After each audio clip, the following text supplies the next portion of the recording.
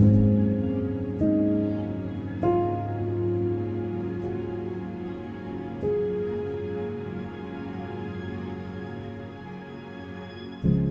today, whatever's happening in your life, however badly or well you think that you are doing, spiritually or in any other regard, you can be at home in the fellowship of the Heavenly Father who loves you so much.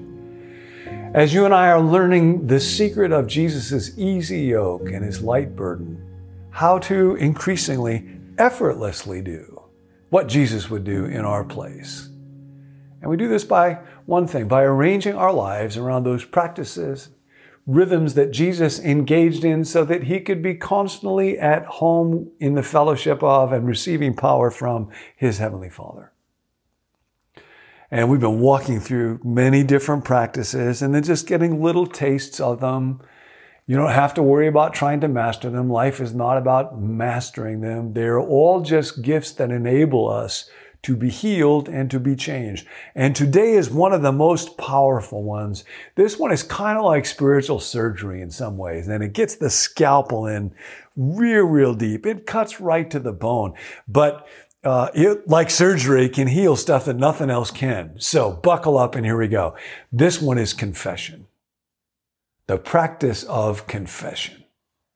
This is not going to be quite as high on the joyful list, most likely as celebration or some of the other ones are. What is it? Confession is a discipline that functions within fellowship. In it, we let trusted others. I'll just pause there. If you confess at too deep or vulnerable a level to a person that is not trustworthy, you can be badly damaged by this. So finding the right person to be able to confess to, somebody who is trustworthy that will not misuse it or damage you, is a real important part of this discipline. In it, we let trusted others know our deepest weaknesses and failures. Deepest? The deeper it is, the more you don't want to do it, but the more important it is because the more damage it'll do if it stays hidden. This will nourish our faith in God's provision for our needs through his people, our sense of being loved, and our humility before our brothers and sisters. Thus, we let some friends in Christ know who we really are, not holding back anything important, but ideally allowing complete transparency. We lay down the burden of hiding and pretending, which normally takes up such a dreadful amount of human energy.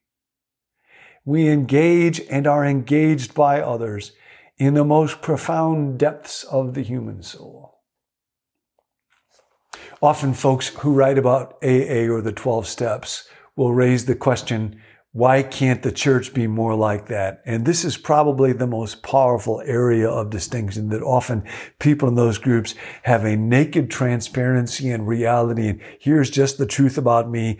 Here are the stories of my life that I have been most filled with shame over. And in the church, we just don't want to do that. Why can't the church be more like AA? And the truth is it can, if we in the church are willing to be more like alcoholics and to show up and say, my name is John. I am a sinner. And here's the truth about me, and do that in a way that's appropriate and built on right levels of trust but without the burden of hiding and pretending to be better than I am. Now, why would we want to do this when it's so embarrassing?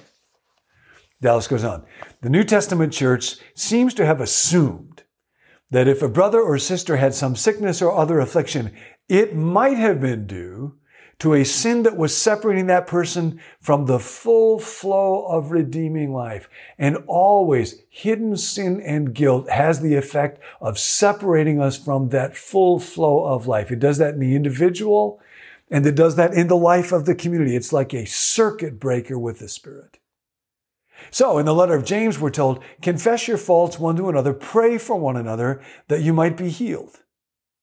We must accept the fact that unconfessed sin is a special kind of burden or obstruction in the psychological as well as the physical realities of the believer's life. The discipline of confession, and then along with that goes absolution, the pronouncement, you are forgiven. You do not carry that burden anymore. removes that burden from us.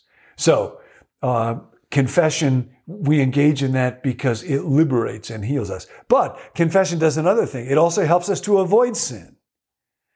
The proverb tells us, he that covers his sins will not prosper, but the one who confesses and forsakes them shall have mercy. The confession is obviously an aid to forsaking. There's an old saying, confession is good for the soul, but bad for the reputation.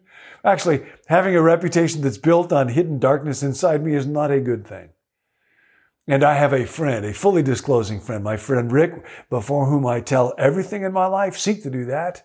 And one of the benefits of that is that I'll find sometimes I don't do bad things because I know if I did, I would have to tell Rick about them. By this point, the goodness, the joy, the meaning of that relationship is so deep for me that I am not willing to lose it. But what that means is then when I have done something that's embarrassing, I know I'm going to have to tell him. And honestly, I would just rather not have to go through that embarrassment. And that's part of the way that the gift of accountability works. When I know that that relationship is there and I'm not coerced into it, it's not something that I have to do. I want the goodness of being known and loved by my friend. It keeps me from going to places where I know I'd rather not go. I will read for you, as you may know, in AA, confession comes in steps 4 and 5, where I do that fearless and searching moral inventory. And then I confess to God, myself, and another person the exact nature of my wrongs. Now, this is from what's called the Big Book of AA. Here's what happens when we do that. We pocket our pride and go to it, illuminating every twist of character, every dark cranny of the past. Once we have taken this step, withholding nothing, this is step 5 now, I've confessed to another person, we are delighted. And here's why we confess. We can look the world in the eye. We can be alone at perfect peace and ease. Our fears fall from us. We begin to feel the nearness of our Creator. We may have had certain spiritual beliefs, but now we begin to have a spiritual experience. This is after step 5. That feeling that the drink problem has disappeared will often come strongly at this point. We feel we are on the broad highway, walking hand in hand with the spirit of the universe. Returning home, we find a place where we can be quiet for an hour, carefully reviewing what we have done. This is after steps 4 and 5. We thank God from the bottom of our heart that we know Him better. Is it worth it to confess? The experience of millions is, oh yes, it is. It's painful to think about going into it. It is a relief and delight and freedom and lightness and unburdening on the other side. So how do we go about doing this? What do you do today? Now, the ultimate goal is to have a fully disclosing friend in my life. Might be a therapist, might be a pastor, might be a doctor, might well be a spiritual brother or sister to whom I can unburden and disclose everything in my life. Now, you're not going to want to just rush into a relationship like that. You go one step at a time. You test that person's character. Do they gossip about you? Do they get judgmental? Do they rush in too quickly to give advice? Can they be trusted to hear and still love and be wise? That's where I want to go. You're not going to get there today if you don't have somebody in that life. So that's on the, God, would you lead me to that person over a long period of time? For today, I might begin by just simply asking the question of self-examination. Search me, God, and know my heart. Try me, know my anxious thoughts. See if there's any offensive way in me. Psalm 139. Just right now, anything come to mind. Anything that you've done wrong, you need to go back and ask forgiveness for. Anything you want to tell God about. And then ask God for, is there a person in your life that you can develop that kind of trustworthy relationship to? And if there is somebody in your life that you trust quite a lot and you've got a burden or something that you feel guilty about, you might want to tell them if it's at the appropriate level and they could not do too much damage with you, and then see how that goes and see what it's like to experience the freedom that comes. And then, again, just little miniature version of confession. Today, tell the truth about stuff.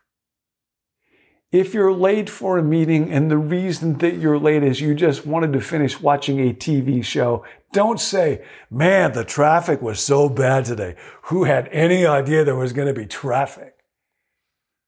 Just at least don't lie. And if you're feeling particularly courageous, you might even say, I'm sorry I'm late for this meeting. I just didn't allow enough time to get here. And I'll try to do better the next time. Or if you get stopped by a law enforcement officer, you might try saying, yes, actually, I do know why you stopped me. I was going too rapidly. Today, little steps into confession. Like, don't lie. And if you're feeling really courageous, tell the truth. And if this one is not for you, come back tomorrow, I got another one. Welcome home.